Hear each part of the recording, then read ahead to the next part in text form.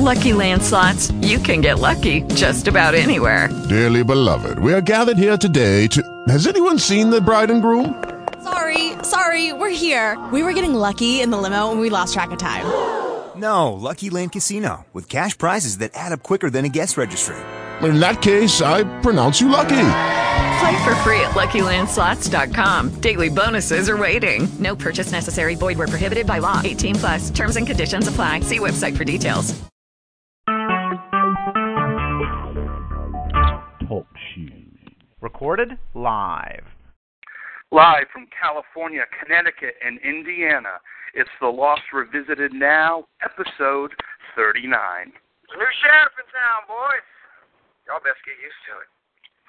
Welcome back to The Lost Revisited Now, episode 39. We'll be talking about whatever happened. I did a little initial reaction show this week. It was like 3 in the morning, and I was like half asleep. Probably made a lot of mistakes, but we wanted to get some content out there. But here we are, Saturday, The Lost Revisited Now. If you want to get in touch with us, email us, thelostRevisited@gmail.com or bunnieshatch@aol.com, and you can check out Miss Wendy's blog, It's About Bunnies, the official website of The Lost Revisited Now, misswendy.wordpress.com. So, Miss Wendy, hello, how are you? Hello, Heath, how you doing? Good. Well, technically, this podcast, already happened, so what am I going to say next? That's exactly nothing. You're exactly right. You hurlied me. At least I didn't Scooby-Doo you. But there you go. That comes next. Hey, Axel Foley is in the chat. Hello, Axel Foley. We got the return. Oh, he has left. We got the return of Zach Fast, Persia. What else? Who else we got? Zach Fast. We got all kinds of people. Well, of course. All right. Today, we have 2 special guests, 2 Dharma ladies. They do the podcast, Jacob's Cabin. So now, let's welcome in Anna in Indiana and Denise, a.k.a. Shop Cheddar. How are you, girls? Good. Good. Hey. Awesome. Welcome to The Lost Revisited Now. We're so happy to have you. And we're glad to be here. Yeah. Awesome. Cool. So before we get started, why don't you introduce yourselves, tell us about your podcast, where we can email you, find you, and give us a little Jacob's Cabin history. All right. I'm Anna in Indiana, and we have a blog for Jacob's Cabin, and it's annainindiana.wordpress.com, so you can contact us through the blog. We also have email addresses and voicemail phone numbers on there. Denise is my coworker, and she got me hooked on Lost, and that's sort of how this all got started. So if Denise wants to introduce herself. I'm Denise, and I gave Anna the crack that is Lost after my brother gave it to me. It's been so much more fun podcasting than I could have ever imagined, and I only wish we'd started a little bit sooner. Yes, I hear that. I mean, I started the podcast by myself, met Miss Wendy, and I'm like, come on with me. And now it's so much better to have a partner. It's definitely, I tell you, I did that initial reaction show by myself, and I was like, this is weird. It felt like, I don't know, it was like I need Miss Wendy to come in and save my butt at times. Yeah, we had to podcast from different states the other week, and it was very weird being the only one there. It turned out well, though. Yes. I mean, well, Anna has joined us in many conversations, of course, and she was on the Ramble On cast where I started this thing after we podcast. I'm like, any podcasters who want to call in, any listeners, any fans, and it was a success, I would say. Actually, a lot of people, and of course Denise was in the chat. Wish you were going to call in, but you were sick. That's right. Yeah, now I I remember. pretty much have a voice. I was kind of sleepy. Yeah, you were sick. But like that podcast is getting downloaded like crazy. really it was so crazy. much fun to re-listen to a second time, even. I mean, it is just like I'm listening to every podcast, and to have everyone in one spot, I think that's why a lot of the listeners were very excited because, yeah, we all have our separate podcasts, our separate way of doing it, but when we're all together, it's kind of neat, and I'm really excited. So the next one we're going to do is April 24th on Friday. That's a Friday night, so me and Miss Wendy, actually, that week Lost is off. Did you ladies, I heard April 22nd is a week break. Have you heard of any confirmation on that? I saw a schedule somewhere that was supposed to be just a clips-only episode. Oh, yeah, okay. I saw that too. Mm-hmm. It's about the Oceanic 6. They came out cool. with the title. Cool, yeah. So, because actually that, for the week before, me and Miss Wendy have to do our podcast on Monday because I'm going to be away that weekend. So we'll do that on Monday, have the ramble on Friday, give the listeners some content. Also want to say hello to Nancy Drew. She's in the chat. And Tiny the Bodyguard, our Lost Ramble On alum. All right, so I say we dive into this episode. What do you say, Donna ladies? Sounds good. Let's go. Let's do it. One time's over, Mongo. Why don't you hit the buffet? All right. Got to have my little Sawyer voice with me. Essential too. All right, so the first thing we're going to start off with is Kate in the grocery store. So, again, we see the pier that late night when Son's got a gun to Ben and everyone's arguing about going back to the island, etc. Kate is driving with little Goober, and Goober wants some milk. So Kate decides to go to the grocery store, and they go in, and now he wants a juice box. Typical little kid, changing his mind. No problem. Jack calls Kate on the phone. You see Jack Shepherd's calling. Then Kate loses Aaron. Now, I remember losing my grandmother in a grocery store once, and I was terrified. I was going crazy because that's such a big place for a little kid. But little Goober seems to be fine as Kate finds him with a blonde lady. And scary enough, the blonde lady was like a Claire look-alike, especially when she smiled at the end when she turned her head. It was like, oh, it was freaky. So this is, a little scene to start off the podcast with, but I'll start with you, Miss Wendy.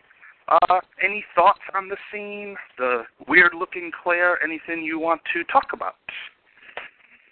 Yeah, she did kind of give a weird vibe there, almost like everything happened so quickly that, he was halfway across the store and holding that lady's hand. It just seemed almost like she had an odd expression. Almost say maybe an even Amy expression, possibly. But she just seemed a little bit off to me. I think Kate was kind of feeling that too, but that's just my observation. And It was pretty sickening. That whole thing just felt pretty real, watching her running up and down the aisles. Looking for Aaron, it was, you could feel that. It was pretty nauseating. What about you, Anna? Any comments on the scene? Yeah, I was wondering why Jack called her, because didn't they just leave him at the pier and then he was in the van with Ben, so why would he need to call her? Ah, see? So maybe he didn't call her. Maybe it was somebody else just making it look like he was the one calling so that she would get distracted and could lose Aaron and therefore come to the realization that, hey, I could lose him at any moment and he wasn't mine to begin with. Ah, Denise, what do you think about that? From actually about 3 seconds ago, it just kind of made me think, I wonder if the smoke monster could dial the phone, or find a way to make the phone ring to distract her for that. Because, we don't know what all the smoke monster can do, but I don't know, what Anna just said made me totally think of that. And I figured it was probably a red herring because her hair didn't look quite the same, but it was still kind of made my heart stop just for a second, And that lady was booking it out of the store, too. Like, you just can't walk that fast with a little kid. So yeah, it did look like she was leaving. Like, it wasn't like she went to a supervisor or whatever. they looked like they were straight for the door, headed straight for the door. Yeah, she was looking it big time. Yeah, it could be a bad twin. As far as a Smokey dialing the phone, have you been hanging out with Lost Unlocked lately? No, I actually have never got a chance to listen to them, believe it or not. Well, I don't know. It kind of made me think of that.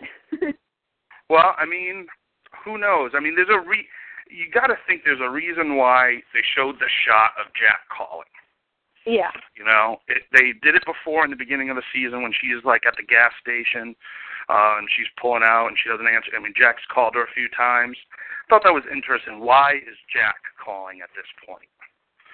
So, anyway, all right. So, let's move on to Kate and Cassidy. Got a little description, a little notes to say, and then we'll start off with Denise on this one. Okay, so it's a flashback, if you want to call it that. It's kind of right after the Oceanic Six have been back. Kate's driving, listening to Patsy Cline. She stops at a house and calls Aaron handsome. So it's the pre-Goober days, as we think. So we got young Aaron, like I said, very soon after the crash, before the trial, it seems, because in Eggtown, Aaron was bigger, so we're assuming that happens a little later. It couldn't really be before the trial, though, because she wouldn't have been free, would she? What's that? It couldn't have really been before the trial, because wouldn't she have been in custody? No, no, I don't think she got into custody after that, like, first, after the initial hearing with the lawyer. Okay. So, yeah, and then when she got back after the trial, her house was there, and she had that maid or whatever, so I think it was pretty much, there was time before she actually went to trial, because I remember when the Michelle Forbes character there for Oceanic was like, we can't comment on that right now, so they probably gave her some time, and I believe she got the settlement before the trial, so I think, well, unless I don't think the trial went on for like 3 years because Aaron was very small then, and at the end of the trial, he was, I think, the biggest we've seen him. So, yeah, I think it is before the trial. But anyway, she arrives at the house, and she's singing Catch a Falling Star. Now, Claire, when she was giving Aaron up for adoption, asked she was about to, the new parents, do you know Catch a Falling Star? And that was in Raised by Another. And she basically, when in maternity leave, the mobile there was playing Catch a Falling Star. That's what Christian used to sing to young Claire. But I'm just kind of like, how does Kate know that? So it could be one of those coincidences, what have you, but we'll get into that. So Cassidy opens the door. Hey, I saw you on the news. You survived. And Kate says, Sawyer sent me. In the meeting, she gives Cassidy some money, and Cassidy's like, is this money even his? And then I started to think in Every Man for Himself, the Sawyer-centric episode in Season 3 where the warden, he pulled that con on that George Costanza-looking guy, and the money he received, he said, just put it in a bank in Albuquerque for my daughter. She can't know who it's from. Cassidy seems so smart here. But anyway, so Cassidy seems very a little hostile at first. Kind of reminds me of how Sun treated Kate in a couple of those early scenes in the season. Kate trusts Cassidy about the lie. She tells Cassidy everything. And she doesn't believe Aaron is Kate's baby. She thinks it's Sawyer's at first. Cassidy tells Kate Sawyer is a coward. And then on the second visit with them, we see Clementine. She calls Kate Auntie Clementine, so there's evidently she's been coming back there. And Kate is afraid but expects to lose Aaron. Cassidy makes it clear to Kate, you took Aaron, and you took him because you needed him, not the other way around. Sawyer broke your heart. Also, the whole thing before, Denise, before you come in here, there's been some people saying, why would Kate tell Cassidy about the lie and all that? And I'm like, that past episode where they first meet and they run kind of the con so Kate can see her mother and the whole thing with the U.S. Marshal. I got to think Kate trusted Cassidy with that. Cassidy never turned on her, helped her there. So I'm assuming Kate needed to tell someone about this whole lie business, and Cassidy was kind of like a confidant. So there's a lot of information here. So, Denise, why don't you start off with any comments you have or anything you want to add? I thought it was really weird that Cassidy seemed so, I don't know, like grumpy about everything. There didn't, I mean, at least to me, there didn't really seem to be too much of a reason for her to be grumpy with Kate. I mean, being grumpy with Sawyer, I can understand. He left her with a baby. But, you know, Kate's just an old friend to her, you know? Mm-hmm. Kind of wondering about that. And I have to wonder if, you know, the more that people that they tell the real story, what is that going to mean? Is that going to make something horrible happen, you know? Mm-hmm. I mean, I don't think that Cassidy would tell just because of the type of person that she is, you know, having to do her own cons and everything, too. But yeah. It just seems like a dangerous thing to just go running around and telling people. Anna, what are some of your thoughts? Well, I mean, everything seemed fine after that initial hostility. That was strange, sort of out of character, but then after that, you know, they sort of smooth things out.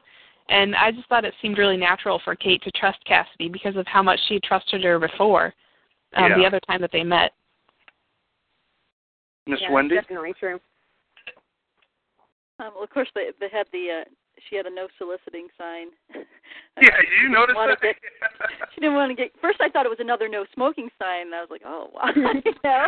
But it was no soliciting, and I thought, well, she wants to make sure she doesn't run into any more salesmen like Sawyer ever again. I mean, she was pretty bitter when she first showed up. And I was going to say something else about it. Oh, about him being a coward, that coming up again.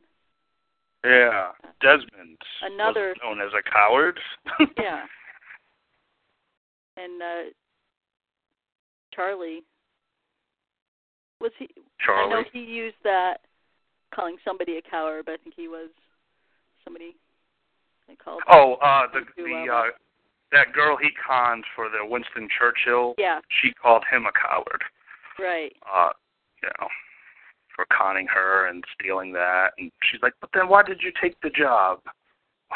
I think that to Cassidy's credit, whenever she knew Sawyer, he was probably more of a coward.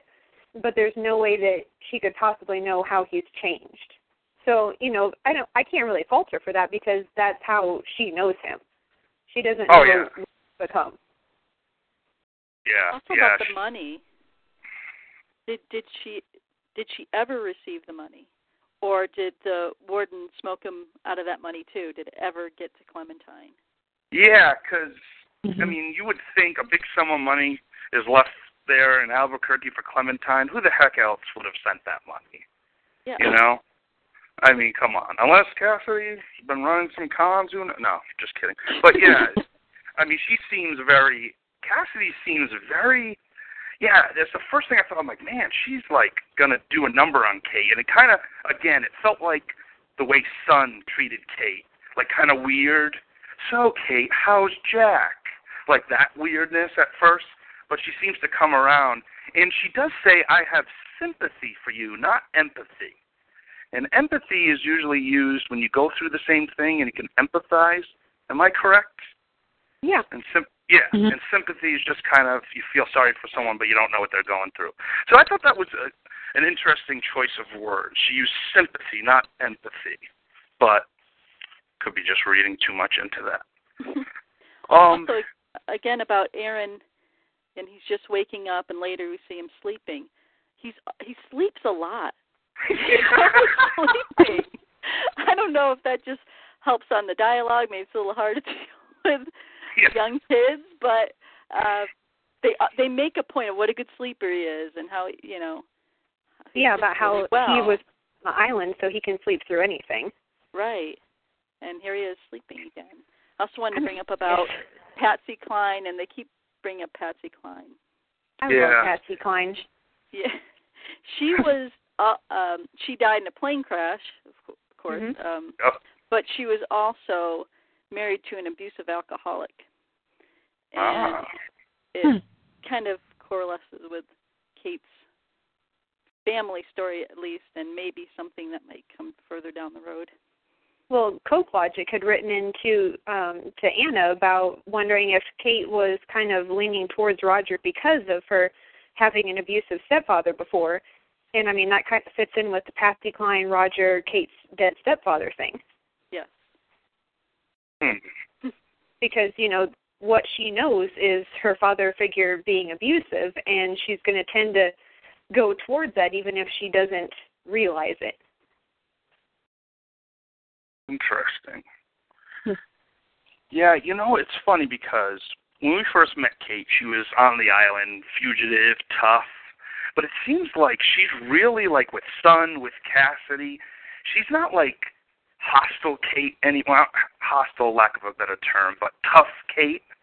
She seems more kind of with her guard down a little bit, but not with Aaron per se, but she definitely is different in what she's going through.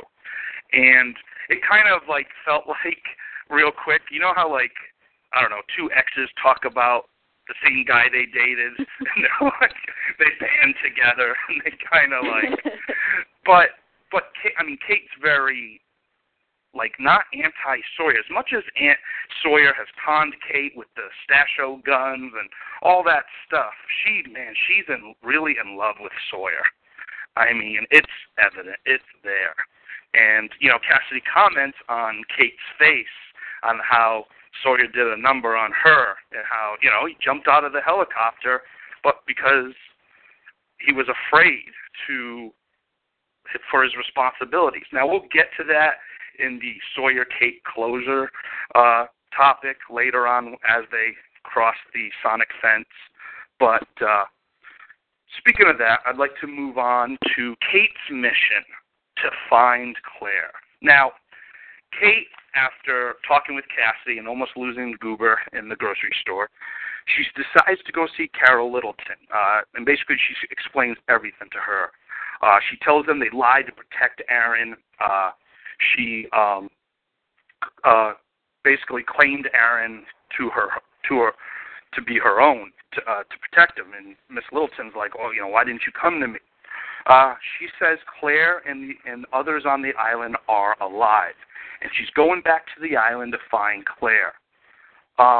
You know, but it's weird because the way she told Sawyer, like, I know why I came back, it was totally set up as I came back for you, not like, oh yeah, I came back to find Claire. And so she alluded, I mean, right there, she alluded that she came back for Sawyer, but evidently she's there to find Claire. So in the scene where Kate says goodbye to Aaron, it was a very Miss Wendy misty moment. It was kind of sad. It was, like, for that point, I'm not going to say I've been a Kate hater, but I just haven't been a big fan of her storyline off the island. But this episode and this kind of thing with Kate really I really was into it. Now, of course, we found out where Aaron is. She's with Miss Littleton. So, Miss Wendy, any comments on this mission, this misty moment, and are you happy? And I want all of you to answer. Are you happy to know that Aaron's with Carol Littleton? Is that a good place for him to be? Did you think different? We'll just get into a discussion. Actually, instead of, like, after I read the topic, I'll cue one of you, and then we can all kind of talk in, so you can just come in when you got thoughts. So, but Miss Wendy, kick us off. Yes, I think it's pretty much an inevitable place that she was going to end up handing Aaron over to Carol. I think that was pretty much the only place at that point. Mm-hmm. And it kind of reminded me, we got last time we brought up about Jacob's Ladder and things like that, and it reminded me of the Old Testament story of the Pharaoh's daughter, because Kate said, I saved him, I needed to protect him, and how the Pharaoh's daughter found Moses in the river and saved his life, but she pretended this was her child and raised him that way. But eventually the truth came out, and she had to give him up. And he went on to his destiny. But I think it's just that he went back to do what he needed to do, but also to be with his family again. And I think that might be a similar storyline, is that it's important for her to, for Aaron to be with his family. And also the whole thing with Kate and not being good. And one of the things she said to Carol was, he's so sweet and kind and good. And maybe she felt that because she can't be good, that she also couldn't raise him right either. That was probably weighing on her too. So I think it's a good place for him so far in the story at this point. Mm-hmm. Anna, Denise, jump in any time?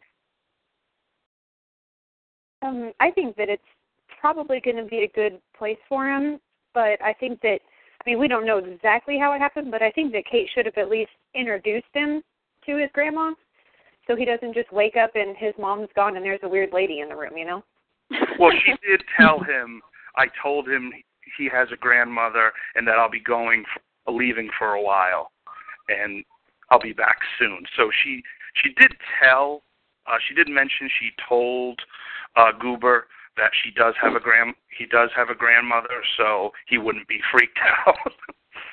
Yeah, I hope that it'll end up good for him, and maybe it'll give him a much more normal and grounded life that he deserves to have. Oh, definitely, yeah. I still think, and I think me and Axel have talked about this, how there's got to be a point where Gion, Aaron, Clementine, all the young kids come back. Walt, maybe. They all come back. They all come to the island at the end, start a spin-off show called, Walt would be like 7 Lofty by then. Babies or Full something. Who knows? So, yeah, I kind of like the whole, if they follow through, that if Kate's mission, now that they've kind of put sort of the rest of the whole Kate Sawyer thing, that her mission is to find Claire. If they do that storyline and make it cool, I think it'll be good. I think it can be done really well if that is truly her mission. So, hopefully it is. So, we'll see. Any other comments before we move on to some on-island stuff? Yeah, just that Kate seems to think she's coming back pretty soon, and I just wonder if that's going to happen. Because I have that same feeling with Sun, that, maybe she doesn't mind leaving her daughter because she knows that she'll be back soon, or she thinks she'll be back soon, and I kind of got the same idea from Kate. Uh-huh. Oh, yeah. Yeah, she does say, I'll be back soon. I mean, maybe they have it in their mind that they can go to the island and leave, or is a lot of time on the island going to be short compared to the real world? Who knows? I really don't think they know that they're going to be back in 1977 or whatever. Okay. So it is kind of interesting that you're right, that they do think they're going to be back soon. But now, then we see in 316 when Kate comes into Jack's room, she's crying and she's all weird. Originally I thought she was freaked out and that Aaron, said something and, so, Mom, you going back to the island to find my mom, my real mom, or something crazy like that, and it freaked her out. That's what I thought, so I was, totally off on that. But Jeremy Bentham does on that one. What's that? Oh, yeah. Jeremy Bentham does. Yeah. The soap opera thing, Totally. Yeah. I don't know if anybody's ever heard of the movie High Strung. It's very low budget. It's like one of Jim Carrey's first movies. He plays Death. But oh, I never saw any Lost alums in there? No Lost alums, okay. but Back to the Future alum. Back to the Future alum, so it kind of goes with this episode. Oh. But, yeah, Biff is in it. But the main character is talking about how on soap operas he hates it when they do the big face. He calls it the big face. Oh, the pause, the dramatic pause and then they cut the commercial. They cut the commercial, and then they come back, and it's like, hey, how you doing? I was like, well, what's your big face? So it was kind of, they gave us the big face there on that one. Yeah. Soaps do that all the time. Yeah. I think it's like in the actors' contracts to have like 3 dramatic pauses before a commercial each episode. All right, let's move on to On Island, and the next topic will be Jack is the new Locke. So Jin brings little Ben back. He's shot, of course, to New Otherton. Little Ben's barely holding on. Juliet tries to save him, but she can't. The doctor, Sawyer asks where the doctor is, and he's like, oh, he's at the Looking Glass station till Friday. Kind of interesting. The Losties are on house arrest. Sawyer goes to ask Jack to save the kid. Jack won't help. And Jack's final comment is like, well, then he dies. So Jack's making sandwiches, and he's like, 30 years from now, again, I'm paraphrasing, I'm going to be locked in a cage and will be forced to operate on Ben because, of course, Kate asked him to, or they'll kill Sawyer. So Jack says, I did it for you, Kate. And I already saved Ben Linus once. And Jack now gets into something where the whole Jack is the new Locke, if you will. Jack explains, like, how he's always tried to fix things, kind of like how Sarah told him in A Tale of Two Cities. You always have something to fix. Actually, I think she says it in The Hunting Party. Can't remember which. She probably says it both, actually. But the island wants to fix things itself. Maybe I just got in the way. And I was like, what? What the heck, Jack? You're saying this? I mean, it almost sounds like Jack is becoming like Locke, a man of fate. Kate says she doesn't like the new Jack sitting around and waiting. She likes the Jack that goes out and does. And she's almost like, I miss the old Jack. But Jack's like, you didn't like the old Jack. Then we have a conversation where Juliet goes into the bathroom where Jack is finishing up a nice shower. And she says, I needed you. You know, and she alludes to he's a kid. He's not Ben yet. And Jack says, he came back to save you, to save all of you. And Juliet's like, we didn't need saving. And you came back for you. Why? And Jack's like, I came back because I was supposed to. Again, another Locke thing. But he doesn't know why yet. And Juliet's like, well, you better figure it out. All right, the new Jack. Anna, let's start off with you. Comments, or do I like the new Jack or not the old Jack?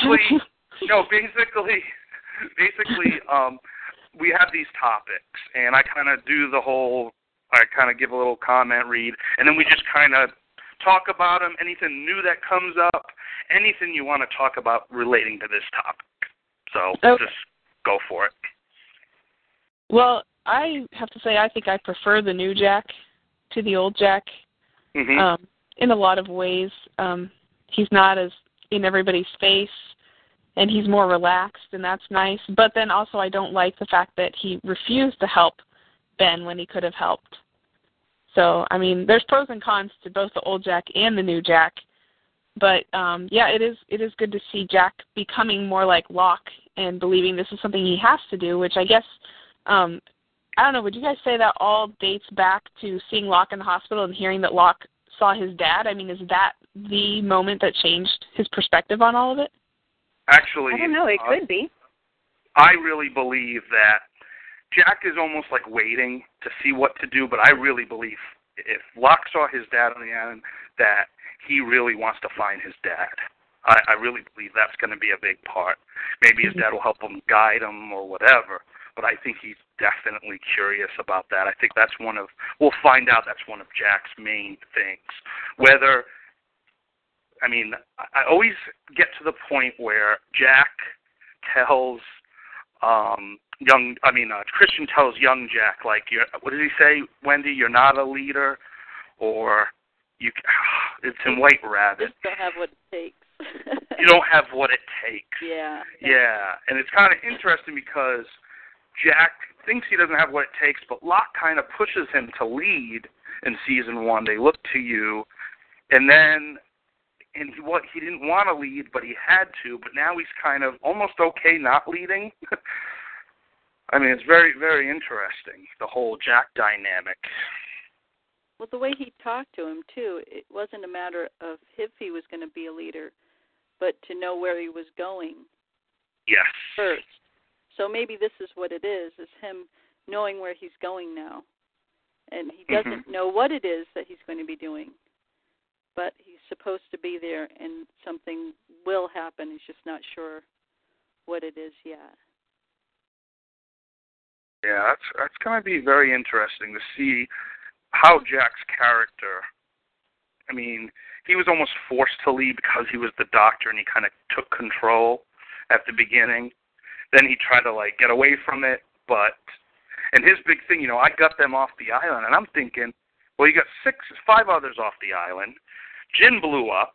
A lot of people were left behind. Are you really proud of that, Jack? And then you're back. Definitely. So he's almost justifying, like, no, I did right, but I think Jack does have. Now, do you guys think that Jack, like, say he sees Locke or whatever, I mean, he's sounding like, for the first time, he mentions the island, wanted to, he never referenced that. Locke talks about the island, and Jack even says, it's an island, John, it's not special, miracles don't happen here, but all of a sudden he's believing. And when he was putting the shoes on Locke, he was still like, God, you must be laughing wherever you are. And he didn't believe then. Then when he read the letter on the plane, whether he believed or not, then all of a sudden the flashes happened. So, I mean, what happened since he read the letter till now that all of a sudden he believes the island's special? I'd say waking up in 77 would have a big part to do with that for me, at least. I mean, if I woke up and it was 30 years prior, I'd be like, well, clearly the island's got to be something special, otherwise I need to go hang out with Hurley in the mental institution. But I think it'll be really neat if we get to see more of Jack's conversion over to Locke. And I was thinking about this a few weeks ago, and I think it would be awesome if we found out one day that Jack's real first name is John, because my grandpa was named John and he always went by Jack. So, I mean, if he's slowly turning into John Locke and then we find out that that's his real first name, that would just be crazy. Yeah, like President John F. Kennedy, his close friends called him Jack. I mean, that's definitely used. I had this wild theory in my early Lost days that Jack and Locke are actually the same person, kind of like Fight Club, in that we're seeing, like, future Jack and younger Jack. I had this wild thing, like, what if they're the same person and they're on this island talking to each other? And that's why they conflict so much, because at the moment Jack became a man of faith, that's when his life kind of started as John Locke. But, of course, that's not true because we see the flashbacks. Like, we never saw Locke. This is before Cabin Fever, before we actually saw a young John Locke. So that kind of threw that theory into the dumpster. But it is fun to think about the theories that we had once upon a time and just know that, like, every single one of them is out the window. Like, the first time we heard the smoke monster, my husband and I were watching, we're like, what on earth? And we just assumed, I mean, clearly it's got to be a dinosaur. So, calling it Truckosaurus Rex, because it kind of sounded like a truck. And, like, well, there's polar bears. Why can't there be dinosaurs, too? But we were watching it almost 3 seasons behind because we didn't used to have cable, so I was behind the curve big time. Oh, wow. Did you start Lost late? Like, did you start watching the DVDs, or did you watch from day one? No, my brother got us the DVDs for Christmas of, I want to say 2005. Season 3 was playing on TV, I believe, but we didn't have cable, so Season 4 is the first time I got to watch it at the current time. Okay, so 06 then, Christmas of 06. Yeah, that one then. Yeah, so both first 2 seasons you got on DVD, and then Season 3 was playing. Oh, wow. That's interesting. Yeah, me and Wendy started from day one. We were hooked into it. I think Wendy knew, like in Season 2, she knew about podcasts, online. I didn't know about the online community till like Season 4. I didn't really go look for it. Until then, I was like, what? What's a podcast? I was very behind. I was kind of like an economist, I guess. But yeah, so, I had seen a few articles about it, but I heard that there was all these mysteries, and I was like, okay, I don't want to read too much about it until I can watch it. But then when I read something about how they made Sun and Jin only speak in Korean to help with the communication difficulties that you would be experiencing if you were there, I was like, I'm hooked. I've got to watch it. Yeah, I mean, it's funny because after season 1, a friend of mine, like, it was on the radio, oh, Michelle Rodriguez is going to be, they're going to do a thing about the tail section. And at that point, I wasn't like a spoiler person, or I thought news like that was no big deal for me. But now, like, had we heard that, like, in the summer before, like this season, I mean, I guess it was out there, Michelle Rodriguez was coming back. But, like, now I'm, like, trying to avoid as much spoilers as I can. I don't even watch the previews for the next week. I turn the TV to the next channel immediately. Good for you. Good for you, because the problem is ABC does the promos, and it's not Damon and Carlton and the Lost team doing the promos. It's strictly a network thing. So we had this big talk about the life and death of Jeremy Bentham. The promo they showed basically showed Locke alive, Locke killing himself, Ben in the room kneeling. I mean, it had, like, all this stuff, and I was like, great, you just showed the whole episode. You know? Yeah, I'm really glad I didn't watch that then. Oh, yeah. Because I get so excited because it's over, and I'm like, oh, give me a little snippet, you know? I got to see what's happening next week, but because I never used to think, promos, they're not really spoilers, because I usually will forget them by the next week, but for Lost, I remember everything. You know, if I see a promo for Law & Order, I totally miss it, but, like, you do, if you see a promo, you do have it in your head, like, oh, we haven't seen Saeed shoot a gun yet. Okay, that's coming up. You know, so, yeah, promos are tough. So, I went into season 4 with a lot of spoilers. Now, this season, I'm done with spoilers. I heard a few things, but I'm officially done, aside from title names. So, I'm loving it. I never went looking for spoilers, but, like, I would listen to the Forward Cabin from Ryan Jen, and I'd hear maybe a little bit of what they would say on Lost Cast last season. But then this season I was like, nope. I was like, I want to be completely and utterly surprised. I don't even want to know the episode titles if I can help it. Yeah. So it's all about the willpower. Well, yeah, like Lost and Locke talked about, like, the life and death of Jeremy Bentham. If that's not a spoiler title, I don't know what is. Like, I guess, like, what Kate did. Like, okay, yeah, I guess we're going to find out. But all right, well, let's move on to our favorite Roger Linus, being facetious, of course. We see Roger almost like hitting on Kate, which was kind of creepy in its own right. And then when Kate finds out his name, she's, like, taken back a little bit. But whether or not she was like, you're evil, or like, ooh, your son's evil, I feel bad for you. So Roger sees little Ben being carried in by Jin, and he's like, that's my kid. And, of course, all I could think of was Michael. He's my son, you know, that whole Walt thing. And it's just like, but in the Roger Linus way. You can see Roger is stressed. So Sawyer's pretty much investigating, you know, how Saeed got out and all this. And a great little scene was like when Roger's outside of, like, the infirmary or whatever. Sawyer's like, hey, they find out that with Horace, the janitor keys were used, and he's like, hey, Roger, you got your keys on you? And Roger's like, oh, no, I must have left them. And it's funny because Roger then says, I believe to Kate, LaFleur he's a bastard. He never asks a question he doesn't know the answer to. So it's kind of interesting there. So we find out that, you know, Jack and Roger and a guy named Willie are the 3 janitors. Kate gives blood. She's a universal donor, so she's trying to help little Ben. And Roger is going all crazy, but Kate says to Juliet, you know, why don't he stay with me, just so I don't pass out? But it kind of calms the situation a little bit. So it's interesting because Kate giving blood reminded me of Jack giving blood to Boone. And Roger starts talking about how his wife died at birth when he gave birth to little Ben. and how he thought he'd be a great father, but a boy needs his mother. Okay, so we know Roger's mentally abusive, physically abusive to Ben, treats him like crap, like he's not even a human being.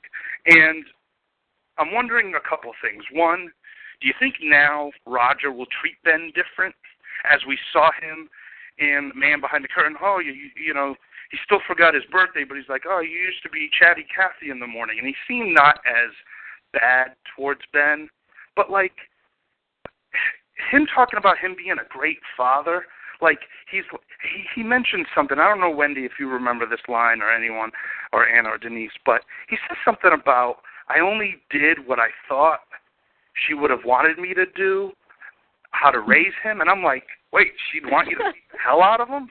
You know, I was kind of like, what? You know, this man is a little nutty. But any comments, and anyone can jump in about Roger Linus and his whole existence, I guess. Yeah, well, you asked how he's going to feel, like if he's going to treat Ben differently when Ben comes back. Yeah. When he's healed. Well, maybe for a little while, but I can see him being more angry about the fact that they actually let him go to the others and, I don't know, let something weird and unknown happen to him. That's a great point. Because that is another question that will come up, like, is by bringing him to the others, is that going to screw things for LaFleur and the crew? Is it, yeah, what is that going to do now? I mean, I assume they're going to find out. Yeah, they're going to have to find a way to, you know, come back from the, you know, the Hostelville. And, I mean, they're going to have to find a way to come back from that, since there's cameras trained on everything, and have some sort of story. Yeah. So, I mean, how are they going to weasel out of that? Miss Wendy, what do you think? Well, I just wonder if it's going to matter if he's nice to him anymore, because he is going to lose his innocence, whatever that means, and he's not going to be the same. So if he does change in the whole scheme of things, I don't think it's going to matter much anymore to Ben. Yeah, I mean, it is going to be very interesting what's going to happen. I mean, Roger, someone had mentioned in another podcast, oh, Roger's just being like he cares about his kid because other people are around. No, you know, I believe that he does care about his son. Of course, doesn't treat him right, but he does. Even though he's abusive, he still is like, wow, he dies, I got nothing left. You know, I got no family, no nothing. That's all I have. And, you know, maybe it will open his eyes. But, again, if he finds out the Hostels had something to do with it, maybe he'll be afraid of Ben. You know, because maybe Ben will have that look in his eye, like, don't touch me. You make me a sandwich. You know? I mean, so, yeah, that's gonna be very, very interesting. But we'll kind of get into that talk when we talk about the whole Richard Alpert thing at the end. But I do want to move on to time travel. All right. Bear with me. I'm going to... Actually, this is not too long, but Hurley and Miles kind of represent us, the fan, the podcaster, the mainland people, I guess you could say. Well, not really, but you know what I mean. Okay. So Hurley does this whole Back to the Future reference with the hand, representing Marty McFly and the picture of his brother and sister and his hand disappearing when he's playing Johnny B. Good in Back to the Future. And he's like, if Ben dies, we don't exist. And that's where Miles comes in. Miles, like, you can't change. Whatever happened, happened. We just never experienced how it all turns out. He goes, Linus doesn't die, which means the kid will be fine. Then they talk a conversation. They have a conversation about how everything has already happened. Miles is like, yes, but not for you and me.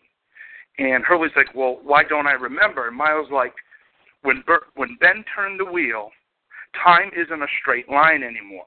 our experiences in the past and the future happened before, but there are experiences right now. Like what we're doing now is after that.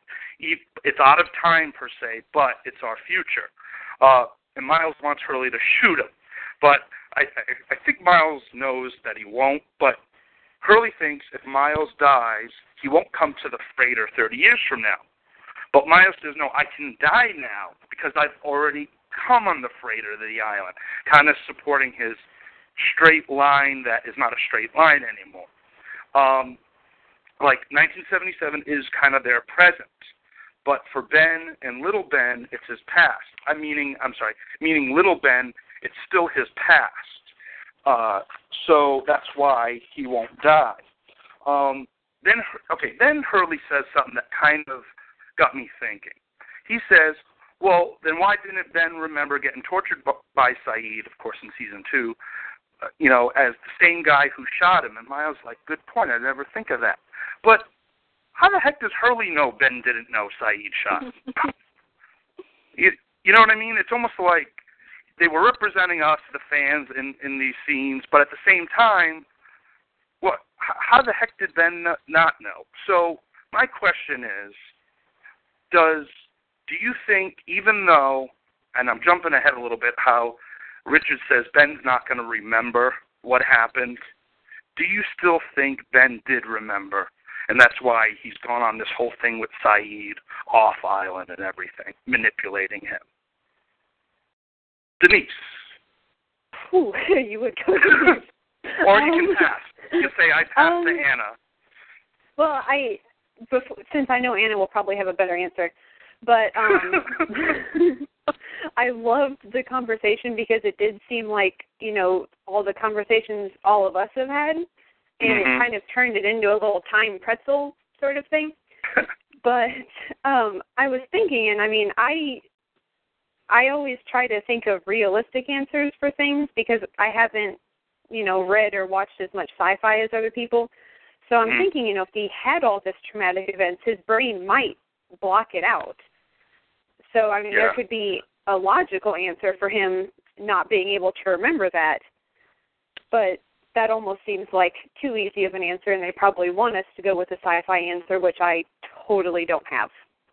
Well, I will say that back when I was 16, I was in a really bad accident, and to this day, I still don't remember it. I remember a point in time walking. I remember waking up in the hospital 5 days later, and I still don't remember it. So your mind does block out trauma. Now, whether Richard was alluding that he just won't remember or what we're about to do is why he won't remember. But or if he's only just going to not remember a certain bit, If he's not going to remember anything from before when he gets cured by Smokey, or if he's not going to remember just, like the day or two around the accident, or, what's he not going to remember? Yeah, kind of like Claire when she lost 2 weeks but then got snippets.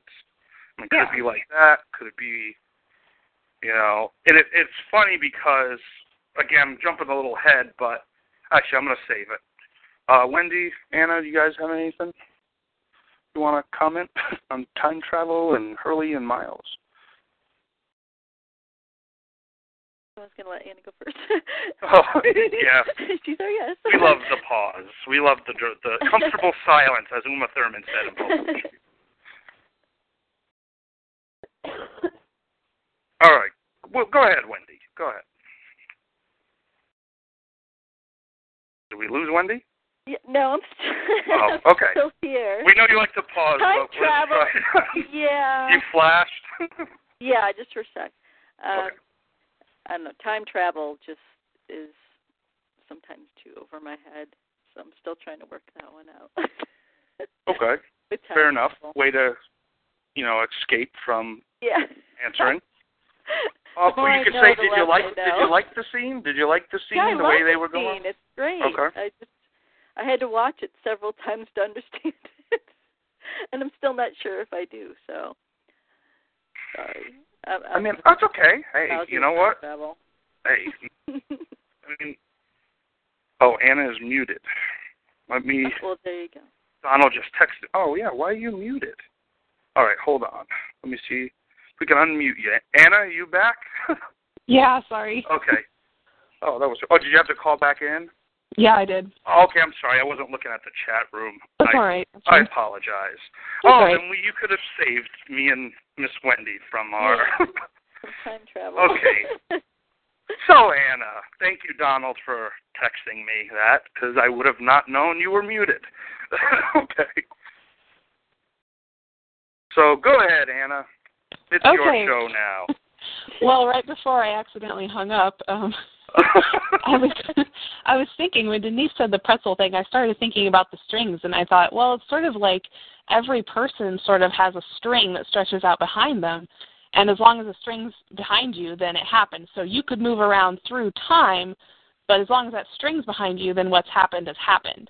And so the strings might sort of cross at different places, so hence why they can see Ben as an adult and then travel someplace else and see Ben as a kid. They hit the string at a different place, but they're still moving forward on their string, if that makes sense. And it would have a way better answer. Cool sense. Yeah, that sounds, because little Ben technically has lived this already. The Losties haven't yet. That's why they don't know what's going to happen. So it makes sense, like 77 is their future. Miles has already come to the island, done all that.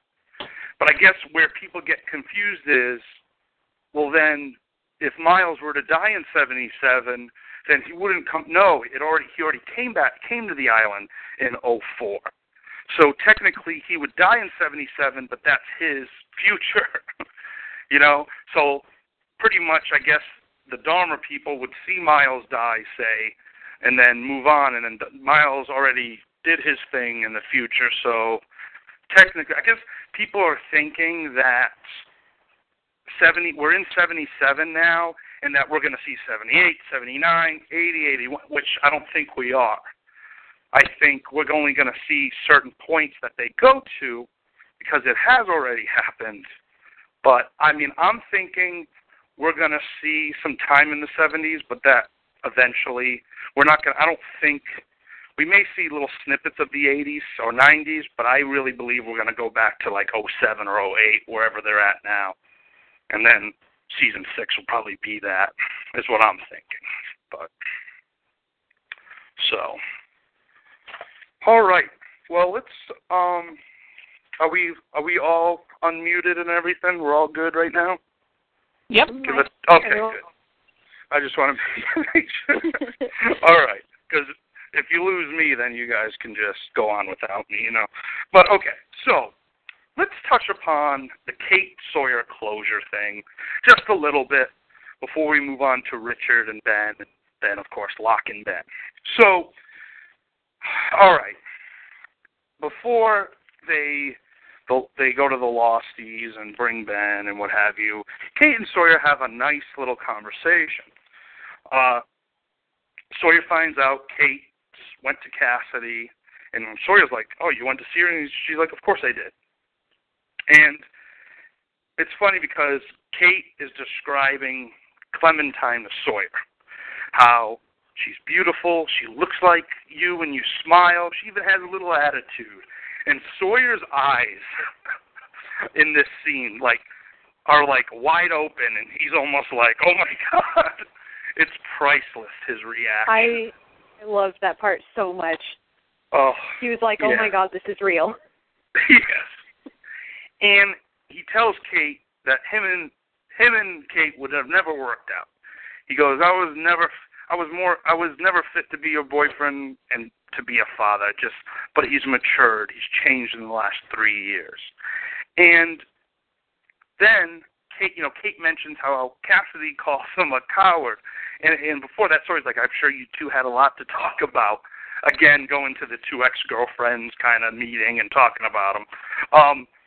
And basically, Kate mentions that about him being a coward, and then they go on.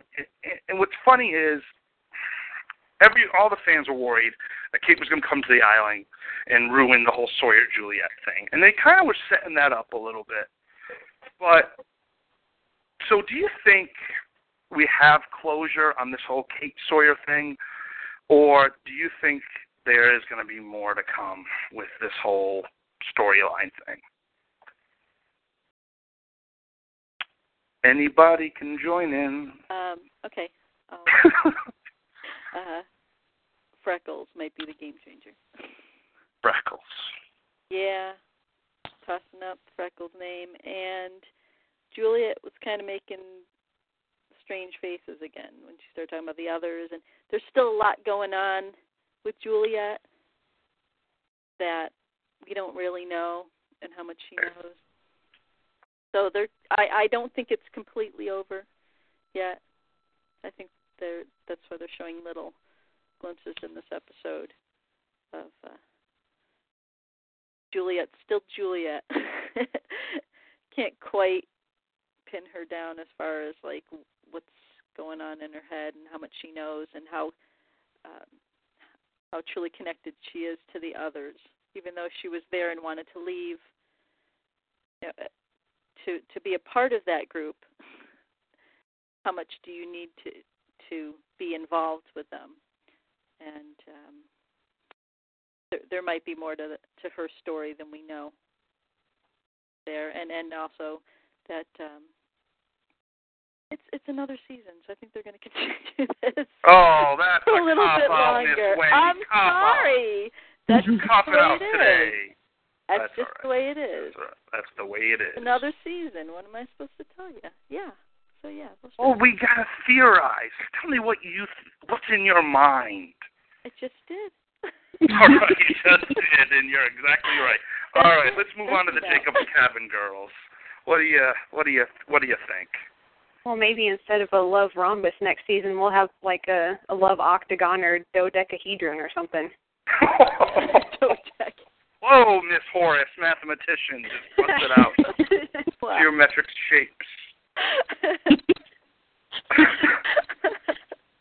I think Sawyer has definitely matured, like you said, and grown up some. So maybe Kate's not quite done with him, but hopefully he's done with her. Yes, I agree. No more regressing for him. Like, I can see Kate maybe trying to kiss him and him just being like, whoa, I don't think so. Yeah, I agree. I think Sawyer will. Because leading to our next thing, when Kate has little Ben at the pylons, the sonic fence, whatever the heck they're called, Sawyer says, I'm doing this for Juliet. I'm helping you. I'm doing it for Juliet. And that's pretty amazing how Jack did it for Kate, saved Sawyer. Now my connection was lost. Well, I might be out of the chat room. I'll deal with it later. Still records, as we do. Okay, so it's Juliet's idea to bring Ben to the others. Juliet tells Roger that, he's getting blood, he's doing better, but she totally lies. And Kate's, freaking out, what to do. And Juliet comes, as Wendy said, comes up with this idea of the others can help. And I agree with her right now because Juliet, even though she says, and Sawyer mentions this, he's a kid and he's not Ben yet, so you can't just let a kid die because he's not evil Ben yet. But Juliet wanted Jack to kill Ben in season 3 when he operated on him. Ben kind of, in a sense, ruined Juliet's life, kept her on the island for many years. Basically, Ben's like, you're mine. And I understand it's a kid, but I'm very surprised that Juliet would have just let Ben go to the others and have Richard save him. So we find out that the sub isn't coming back for a couple of months because Kate's like, why don't we get him on the sub and try to get him help? Now, in 74, it seemed that the sub was leaving every couple of weeks. It brings new Dharma recruits in. Well, the next one was 6 months. So I don't know, because the island is moving, whether they changed the sub thing or it's kind of interesting how it's not coming for a couple of months. So, okay. So Juliet gives Kate a head start, but she's like, I got to tell James, what's happening, which just kind of reminded me of Kate's dad at the recruiting office, like she asks them for an hour, and she gets a head start. So it's almost like that same mirror image, if you will. Sawyer catches up with Kate, but he's not here to stop her. He's here to help her. And he's doing it for Juliet. They cross the line to the others. Now, we see a new other with a new beard, and I just thought, wow, this guy is cool. But JJ from No Pain, No Glory Initial Reaction Show said, oh, I wonder if that's a young Mr. Friendly. And I was like... Same thing. What's that? I said the same thing. Oh, you did? Okay, cool. I didn't even think of that. I'm like, wow, that is interesting because Richard says some of us can kind of leave the island, and actually Mr. Friendly tells Michael that some of us can come and go as we please. And I thought at the time that Tom Friendly was just like a recruit, that he was brought in kind of like Juliet. Now I'm wondering, if you're an original hostile, you can come and go as you please, no problem. And Sawyer does say to Richard, oh, he comes out, where did you come from? You know, so I'm wondering if that could be Tom Friendly, that maybe it's going to start to answer how Richard can just leave and come back. So before we get into that discussion and some more, we find out that basically to save Ben's life, Richard says he's not going to remember, and innocence is lost. He won't remember anything. The bearded guy says, well, you're going to need to tell Ellie. And if Charles finds out, and Richard says, I don't answer to either of them. Richard brings Ben to the temple, goes inside, and before we hit the final point, let's talk about this whole event here. Now, Wendy, do you think that was bearded? That was Tom Friendly? Would you buy into that? Now that you're saying it, yeah. I always thought, too, Beck and Locke's episode, Further Instructions, with Mike, the guy who owned the farm. Mm-hmm. I always thought, and he knew about Geronimo Jackson, I always thought he might have been a younger Mr. Friendly or somebody related to him, too. So I thought, well, maybe that was him then, without the beard and everything. But, yeah, I could go with that. Now, what about Denise or Anna? What about, all right, it's confirmed in 77 that Ellie and Widmore, I guess, are on the island, or at least they have to answer them. I think we can strongly assume that they're on the island. Now, do you think Charles and Ellie could be brother and sister, or like kind of husband and wife of the island? Oh, I never thought about brother and sister, but I kind of like that now that you say it. Yeah, I never thought of that either. Oh, that's cool. Just a thought. Always like when people like... Assumed husband and wife, but that doesn't have to be that, not at all. Yeah, because Hawking could be, she got married, but then I guess her lesson would be Faraday. I don't know. I don't think names really matter too much, because names can get changed all the time. There's maiden names, whatever. But yeah, because I was kind of thinking, okay, from this dialogue here, it seems that Charles and Ellie are the leaders. Now, what brings up of the others? Now, anyone can jump in here. Do you think Charles and Ellie are original habitants? I mean, based on what we know about 1954. See, I'm trying to. I know Ben must have recruited people in the 90s to come to the island, just saving the world with Inman and everyone. And he recruited Juliet and such. Now, I'm trying to think, is Charles and Ellie, I guess we don't know about the whole Black Rock original habitants. I guess we know Richard can stop aging, and he looks like an island inhabitant. But I'm just wondering if Charles and Ellie are original habitants, but then we see Widmore off the island having a real life.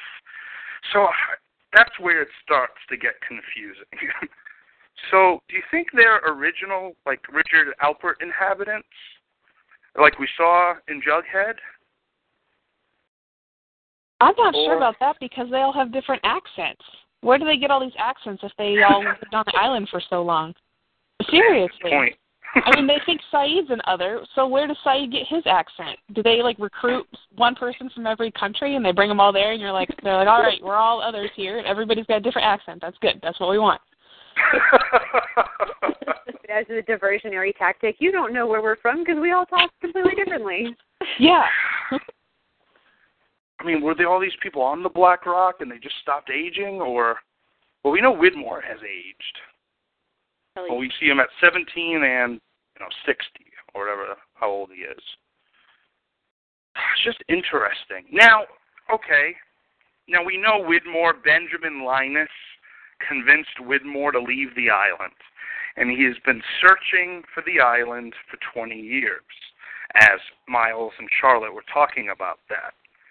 So now he says, he doesn't say, I was leader of the island for 3 decades. He says more than 3 decades.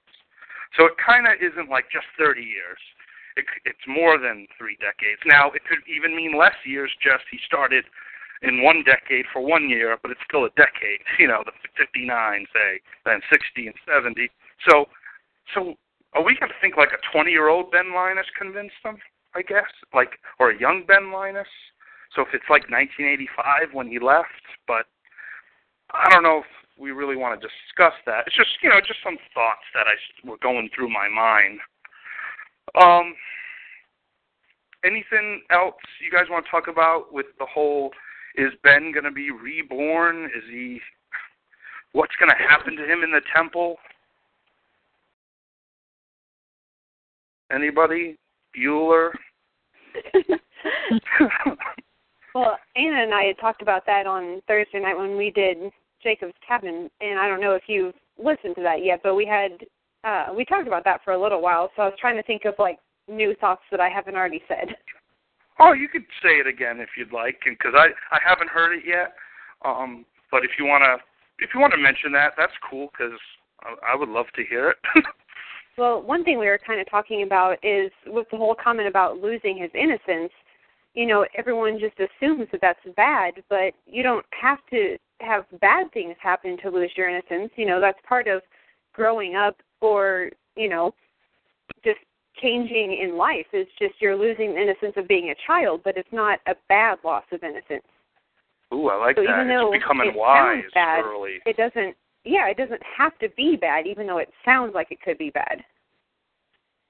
Oh, I like maybe that. Losing innocence is losing the innocence of what he thought the island was and learning what the island actually is. That's very interesting. I think I'm liking it. No, seriously. I mean, I sound like I'm joking, but I'm not. It's funny because with Lost, we theorize, we go through a lot of stuff, but sometimes when you listen to the writing and you let it sit and you listen to it again, we tend to, I'm not going to say take it out of context, but we tend to jump to another level when a lot of times when you go back, it's right there in front of you. We just kind of miss things. Because, and again, we don't have 24 hours a day to get paid to just watch Lost, We do this on our own time, So, yeah, we assume when you hear that, oh my God, he's going to be bad at 14 years old. But no, it just may not only mature him, but now he's focused and he's not just a little kid making sandwiches. But what's interesting is we know that Ben was back in the Dharma Initiative at the time of the Purge. And he's been very patient with his dad, and Horace is still there. So that's interesting. What's going to happen when they bring Ben back to Dharma and what happens to him? I mean, if I was him, I'd probably want to go back to the hostiles. But then is he like, if he thinks Saeed's a hostile, would he be afraid to go back? So it's very, there's a lot there. Do you have anything you wanted to add, Miss Wendy, or can we move on to Ben and Locke? Well, back to about Ellie. Okay, cool. Ellie is on the island, and it's the 70s. And supposedly she's Daniel's mother, are we going to see him too as a young boy very soon? And is that why he took off? Or did he, is he down in the orchid to avoid all that? Does he come to realize that he would be there possibly? Or I want to see baby Daniel with a tie. Right? That'd be hilarious. Out tie, and then it gets narrow. I wonder if we'll ever know why he just wears ties all the time. Because really, why not? See, I thought why he wore the tie, so he could know if he was flashing in his consciousnness, he knew what time it was. Like, oh, I got the tie on, it's 04. Oh, no tie, it must be. And they got to put a tie on the baby. They got to. That would be awesome. We were talking about how, like, when Sawyer talked to Juliet and was like, and Juliet's like, I'm leaving on the sub tomorrow. And he's like, it's 1974. You got nothing to go back to. I mean, me and Axel, Donna, on the Ramble On cast, we were talking about how, like, me and Axel started talking about how we think Faraday might have left. And that's why he's shaking in 04. And he left the island and went back into society as the way he looks. And maybe that stops him to age. I don't know. But so it's like, where the heck is Faraday? I mean, did he leave the island? Did he meet Ellie in the jungle? And she's like, you better get off. Something bad's going to happen. You better get off the island, or, who knows? Was he born on the island? I mean, he didn't nosebleed, did he? When they were going through that, he never nosebled. No, he didn't. He and Locke were the only ones, but Locke jumped down into the well by the time that started happening to Sawyer and Julie. So, in succession of order, but he never did. He would have been bleeding around the time Charlotte was. So maybe he built up an immunity. First, well, he had his notebook. He also had Desmond as his constant at one point, but he built up this immunity possibly from leaving the helmet off and was able to stabilize himself. It might have actually helped him when he went back. Yeah, I hope we find out what happens to Faraday. I think we will this season. Hopefully we will. Because I'm wondering when that Pierre Chang and him in the orchid, when that is. Is that during these 3 years?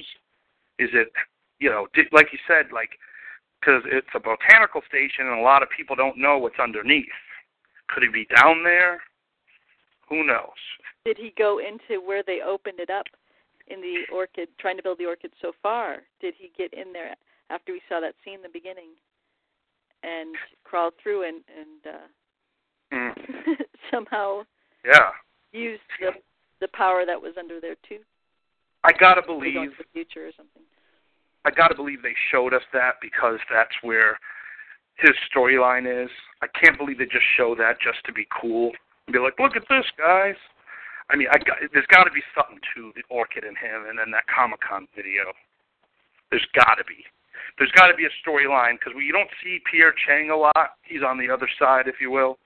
And that was kind of weird. When a few episodes ago, when Jack's checking in at the processing, and he's like, how can they be so disorganized on the other side?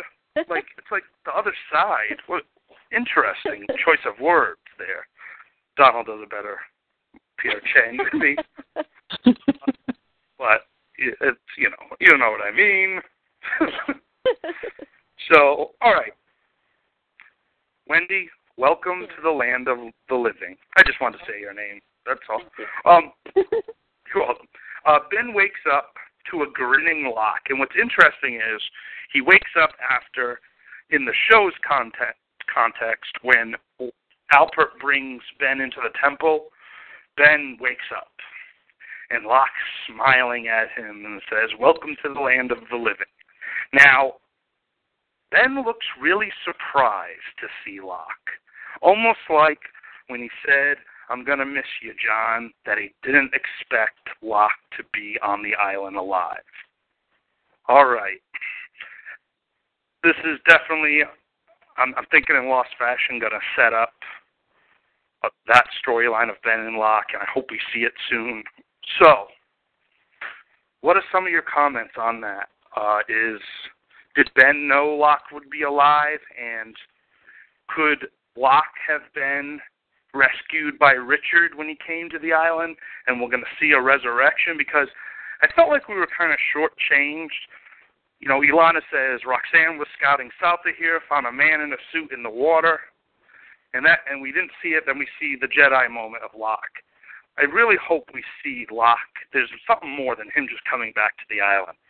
I hope we see his coffin on the plane, it falls out or flashes, and something good happens. But, Anna, anything you want to comment on? And if you want to defer to Denise or Miss Wendy, you have one pass left. Well, I think that Ben really was surprised to see Locke there. I don't think he was expecting to see him alive again, even though they took him on the plane with them. I'm not sure if I can't remember if he ever talked to Christian Shepherd, or if he would have even known who Christian Shepherd was. So, I don't know if he knows about the first flight, 815, where there was a coffin and a man in the coffin. So he might not be aware of that.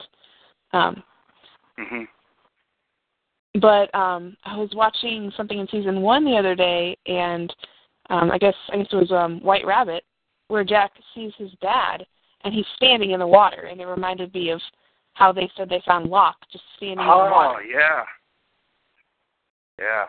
Yeah, I love, because, we even said this early in the year, and of course Nancy Drew talks about it, how I said this season's going to enhance all the other seasons, and when you rewatch, you're going to pick new stuff up. And because I know a lot of people don't like season 2 as much. I really hope a lot of season 2 stuff is enhanced by the end of the series. So people go back and watch season 2 and be like, all right, this is good. Maybe aside from an SOS and something else. But, you know what I mean. So, man, there's definitely, Locke was a proxy for Christian, but, man, it's sure, adding up like he's becoming Christian-esque, if you will. But he seems more, real on the island. He's talking to Ilana and Caesar and everyone. So he seems to be more like a real person, where Christian seems to be popping out. He popped up on the freighter, Christian. You're done. You can go now, Michael. And he's like, what? Or whatever he says. He didn't say what. Okay. So, if you have any comments, because we're about almost done, any quick points, any clues or quotes that you caught, Easter eggs, we can go around. Anything you want to bring up now, now's the perfect time to do it. What did you think about his bullet wound switching sides of his chest? Little bit, sorry. Yeah. At first I just thought he was in blood, he was bleeding, and it kind of got smeared. But it is on the left, right? Is that? Well, the bullet wound, Anna and I looked up screenshots, and it changes which side of the zipper it's on his sweatshirt and everything. Mhm. Oh, that is strange. Yeah, they're working on his right side. And I kind of had a total spaz out about it, because I'm studying to go to nursing school in the fall, so I pay a lot of attention to medically kind of stuff. And I'm like, first he supposedly gets shot in the heart, and then the next thing he gets shot in the lung and gets a pneumothorax. Wildly different injuries. And actually in class today we were talking about collapsed lungs, and I'm sitting there trying to pay attention, and all I could think about is little Ben, and I'm like, how would they fix that in class? Wow. So I was wondering what you thought, do you think it was just a mistake or what?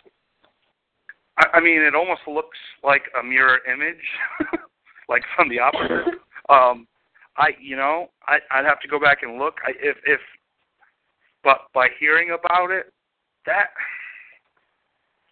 I don't know what sense to make of that. Whether, I hate to say continuity error, but I gotta believe now. Granted, some things happen, but you're on the home stretch. They couldn't mess that up. Especially. Oh, go ahead, Wendy. I was going to say that I heard somebody, I couldn't remember, I was looking around where I heard it from, but someone was talking about it being perception character's perception, like to Saeed, he thought he got him square right in the heart, shot him that one time. Everybody was talking about he usually shoots several times. He shot him directly right in the heart, so he knew, and he ran off to him. So you're saying that last week we saw it in the heart because that's what Saeed thinks happened? Yeah, but in reality, this is what happened. I thought, that's a... Very interesting. I mean, getting shot in the lung still sucks really, really bad, but, I mean, you're going to have a better chance to survive it, and that is actually what happened because they talk about him going into hypoxic shock, and that's, where your body can't get enough oxygen, and that would fit with a lung injury. And that actually, I read, can also cause a coma, which would cause memory loss.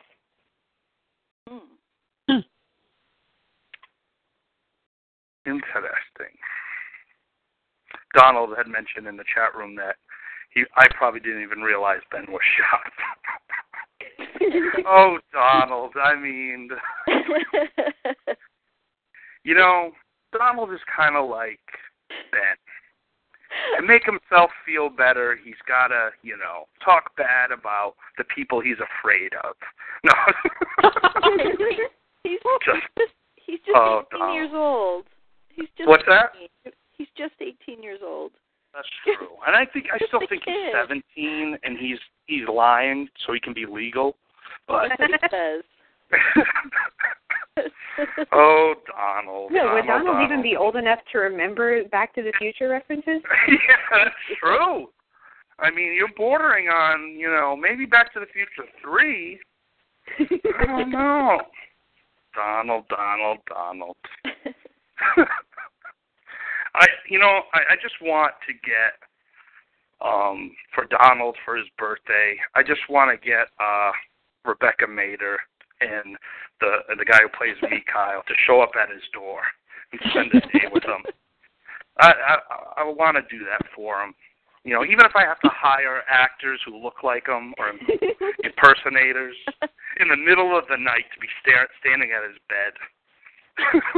Just stare through his window at him until he wakes up? Yeah. Oh, that'd be hilarious. I wish I was reading the chat right now because I bet it's pretty funny, but I don't think I can concentrate on both things at once. Yeah. Oh, God. Donald. Cheap shot on Donald. Hey, if you can't stand the heat, get out of the flame. I was hoping, though, that last week when they were in Moscow, I was hoping that we were going to see a baby Mikhail, and Donald was going to, spaz out with total joy. Baby Mikhail. Little eye patch on a 5-year-old. Yeah, we could have... He had a Nadia Comaneci onesie on. Lost babies. You have little Mikhail with the patch, little Daniel with the tie. I mean, we could really, that'd be awesome. All right. How about this? I Go didn't for catch it. this until the third time because everything was moving around. People were talking fast, but Juliet mentions that their only surgeon is at the Looking Glass station and won't be back for 2 days. Now, why do they have their only surgeon at the Looking Glass station, and why can't they bring him back? What's the reason why he's kind of stuck there? Well, see, evidently something's going on. They're doing experiments. Now, he says he won't be back till Friday, so it doesn't sound like it'll be an emergency. But you would think, couldn't he just leave the Looking Glass? Yeah.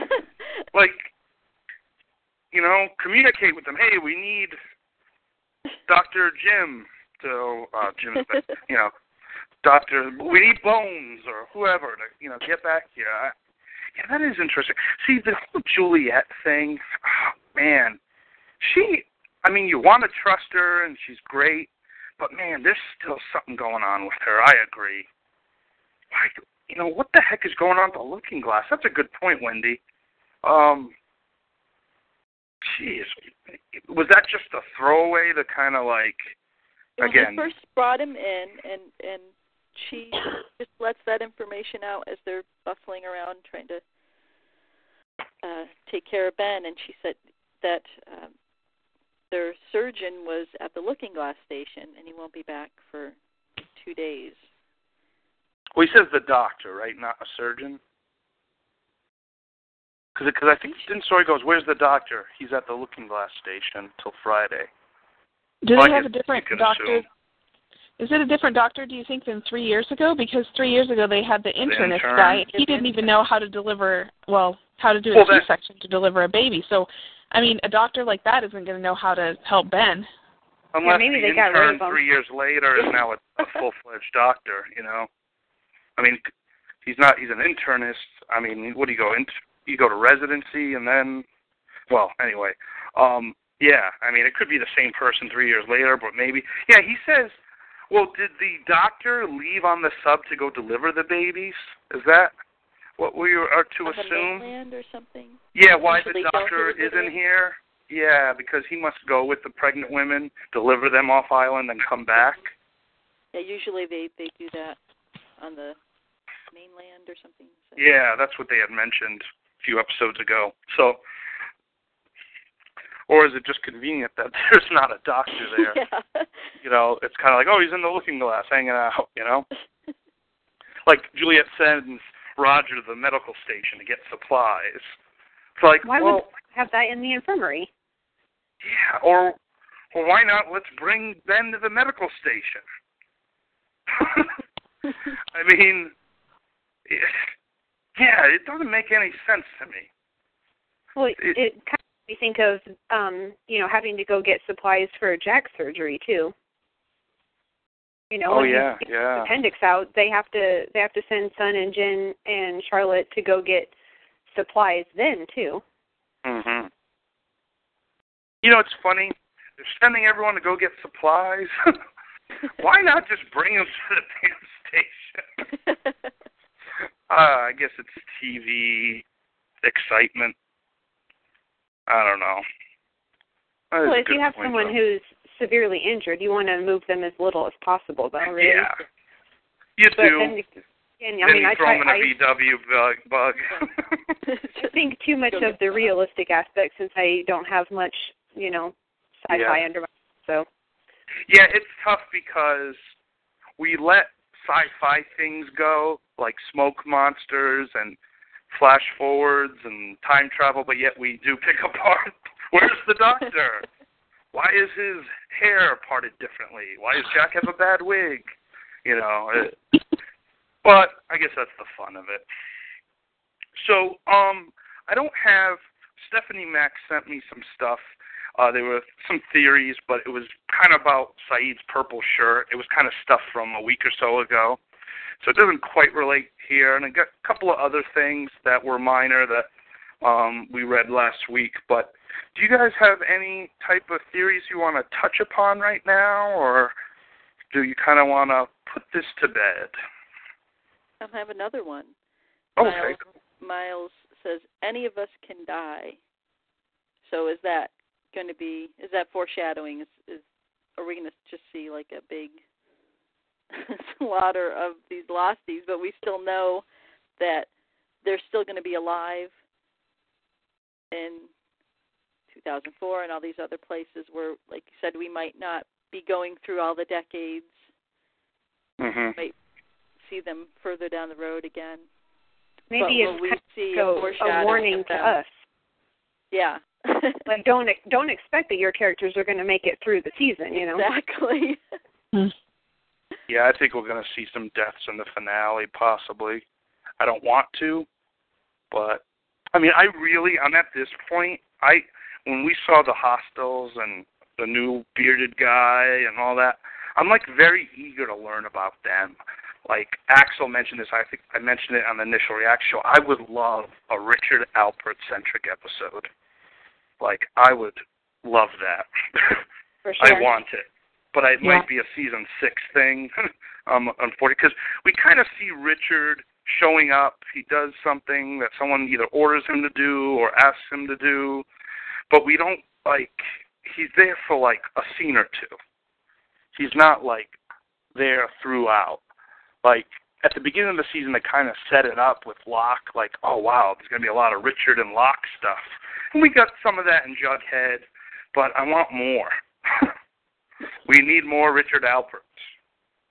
Just imagine if the show Kane kept going on. We might not have Richard Alpert because they were scared about that. But then it got canceled. They brought him back in season 4. So took him to the temple. Yeah.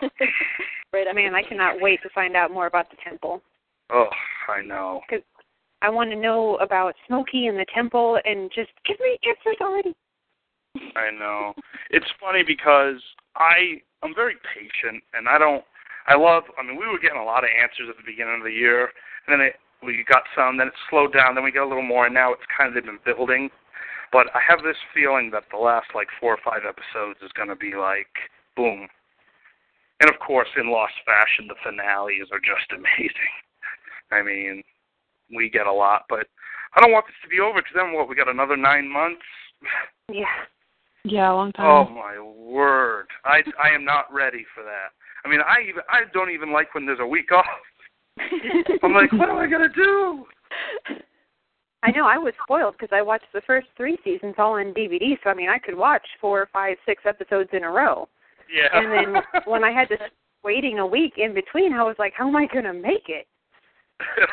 You didn't have the 3 months of wondering what's in the hatch all summer long, or you missed all that. Yeah, and that was only 3 months.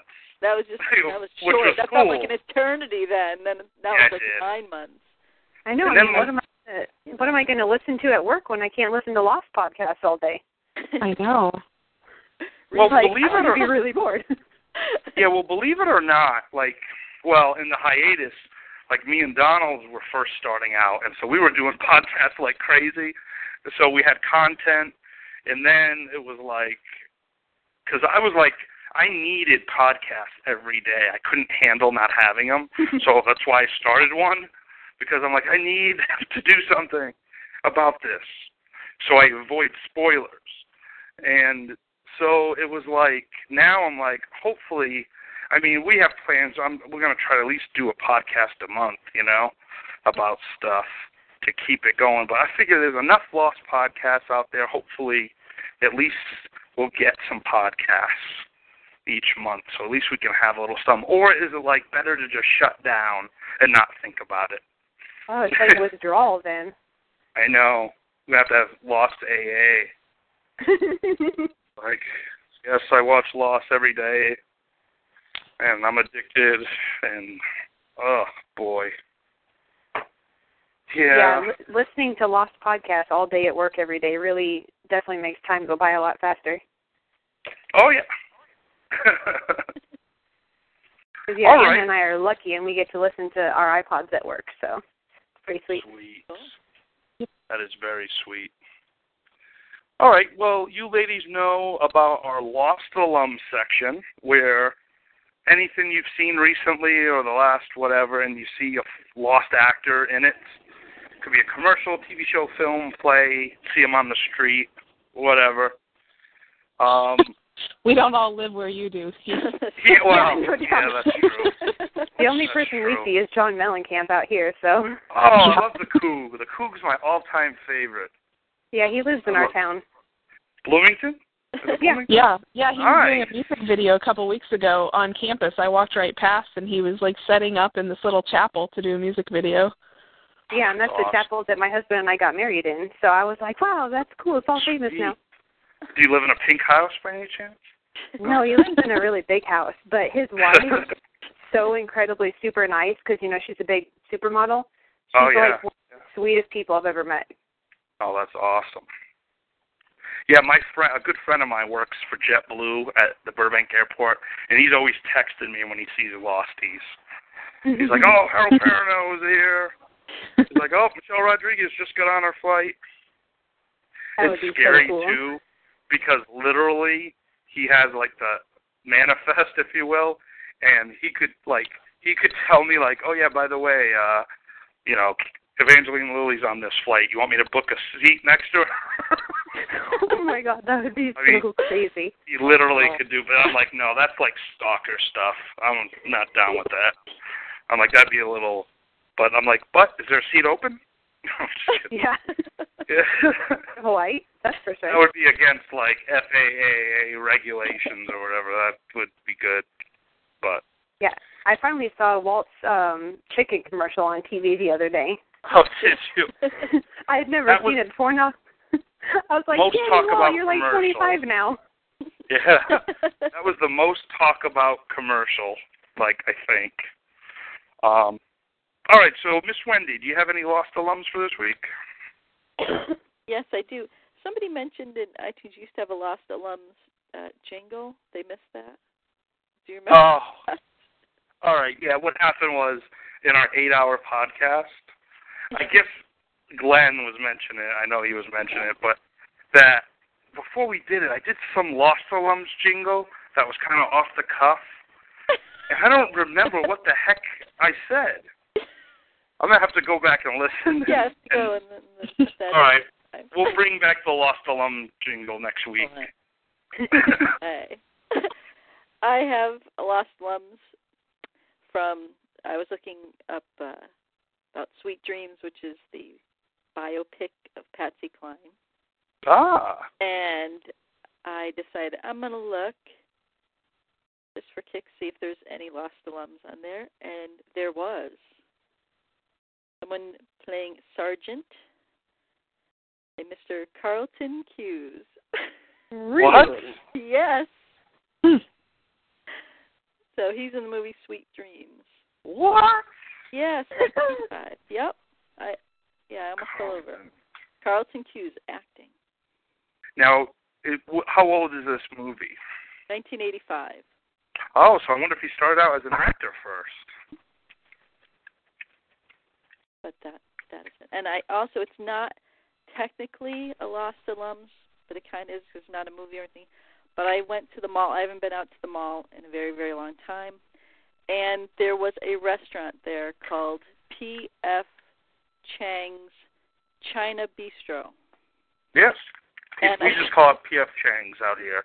And it's like, that's what happened. He didn't go through the purge. He's got like a chain of restaurants out there. These Pierre Chang's. Oh, God, I just got it. I'm so behind. I was wondering what the heck. I couldn't believe what I was looking at.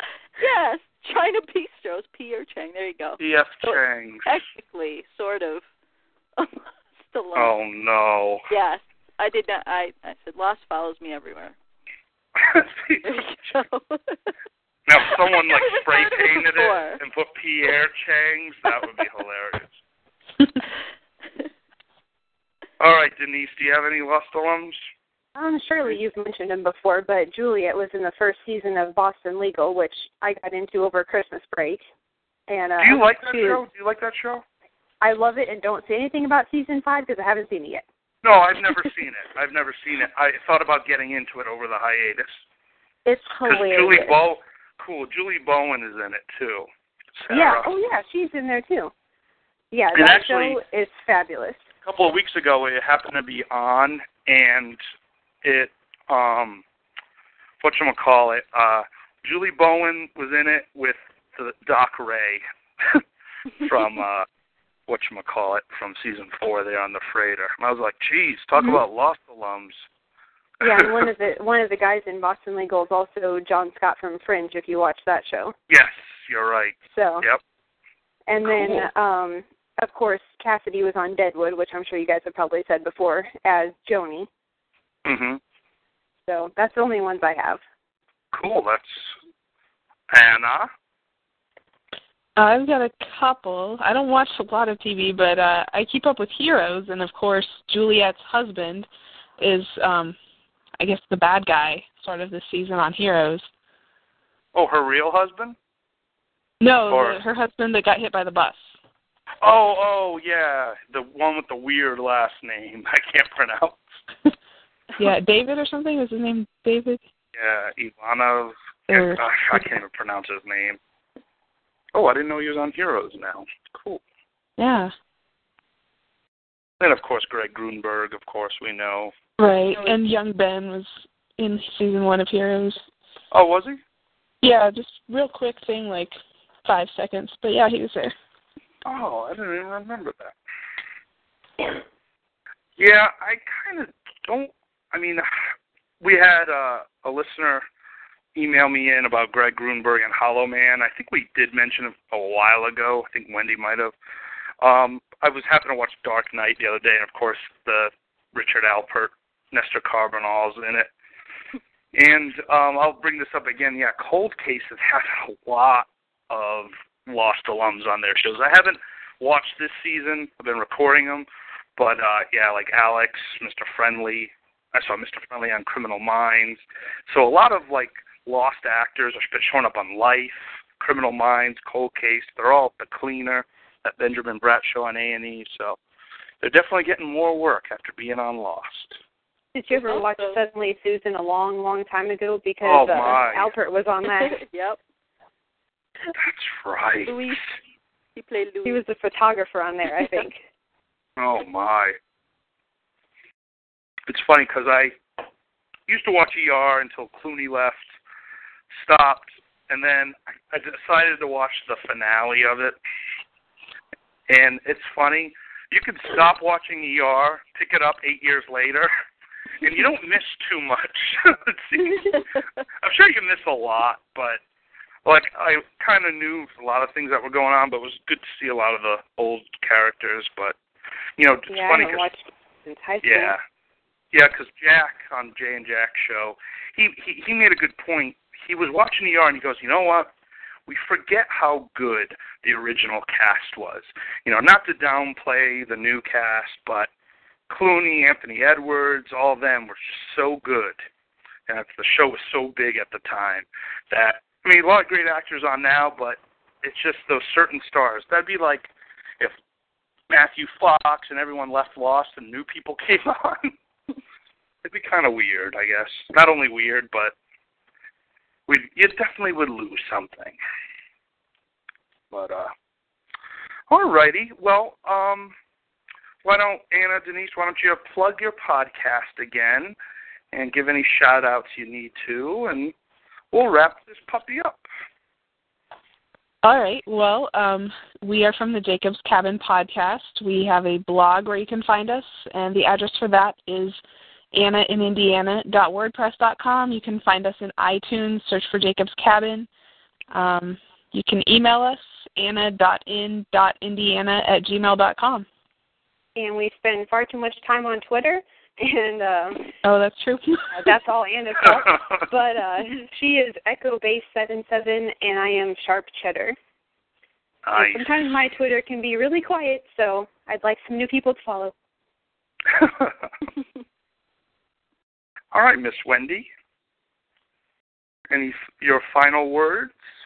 No, just want to say thank you to Anna and Denise for stopping by and chatting with us, and for everybody in the chat room who came in tonight, and everybody who's going to be listening. Just want to say, and to the host, Heath, thank you very much. And that's it for now.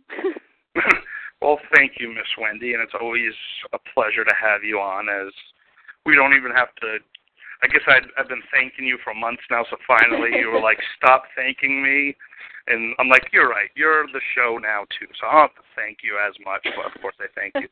But Denise, Anna, thank you so much for taking the time to come on our show. It was great. It's definitely a lot of fun when you have other podcasters join in, get your perspectives. You guys were good sports, and you really added a lot to the show today, and I'm sure we'll get tons of downloads because of you guys. But you guys have a great podcast. Keep up the great work, and we're so glad you girls are part of the Lost community, and we get to chat with you a lot.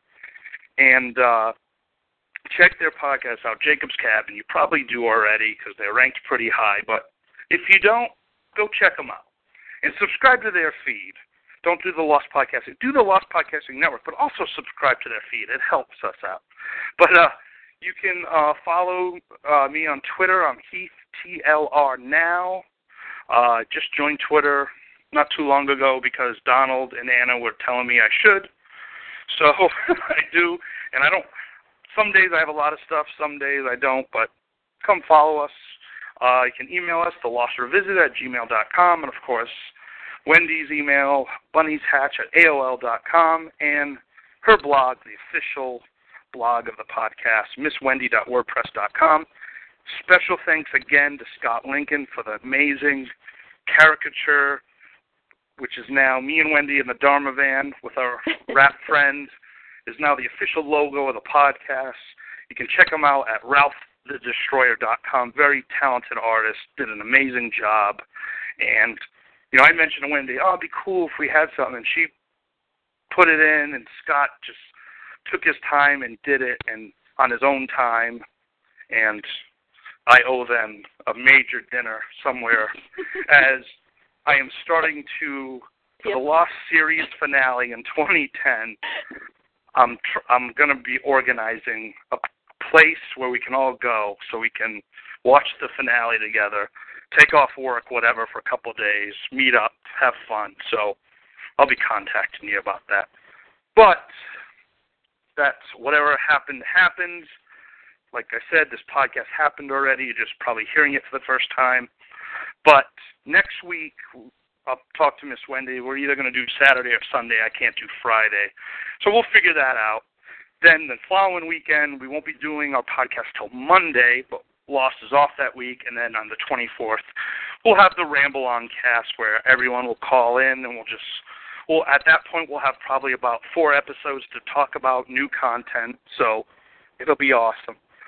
Want to thank on the initial reaction show, I thanked all the new iTunes reviewers, and of course everyone in the chat room this week. Alex in Boston. We had Zach, the return of Zach Fast, Tiny the bodyguard, who was on the Lost Ramble cast with us and tried to help me guess the season 1 episodes from memory. He tried to help me out with clues, and I failed miserably. Tamara, Persia, Donald, Axel Foley dropped by. Nancy Drew always stops by. We had Kleenex. I like Kleenex. I don't know why.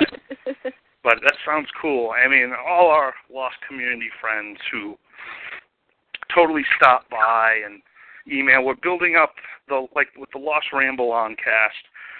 People are really downloading it like crazy. And we had, not only with that, but with our old episodes, like the ones I did in the summer when I had Miss Wendy on in an interview, all the old episodes, we got like 2,000 downloads just from old episodes this week. So people are starting to figure out about the podcast, but also I believe that Ramble On cast with everyone really opens listeners to all of us, and they start to get to know a different side of us, and that we're fun and we're human and we're nice people. And so it's a great thing, and I think people are really realizing that we do this for fun, and we're not trying to be we're just doing it for fun. We have a good time, and we want everyone to join us when we do that Ramble On cast, so feel free. So for me, Miss Wendy, Anna, Denise, we all say goodbye. Say bye, everyone. Bye, everyone. Namaste, Godspeed, and good luck. Oh, I don't have a voice handy. Hold on 1 second. All right, Jin Kwan. Everything's going to change. Yes, everything is going to change. Goodbye, everybody. Take care. Hey guys, it is Ryan. I'm not sure if you know this about me, but I'm a bit of a fun fanatic when I can. I like to work, but I like fun too. It's a thing. And now the truth is out there. I can tell you about my favorite place to have fun. Chumba Casino. They have hundreds of social casino style games to choose from with new games released each week. You can play for free anytime, anywhere. And each day brings a new chance to collect daily bonuses. So join me in the fun. Sign up now at ChumbaCasino.com. No purchase necessary. VGW Group. Void where prohibited by law. See terms and conditions. 18+.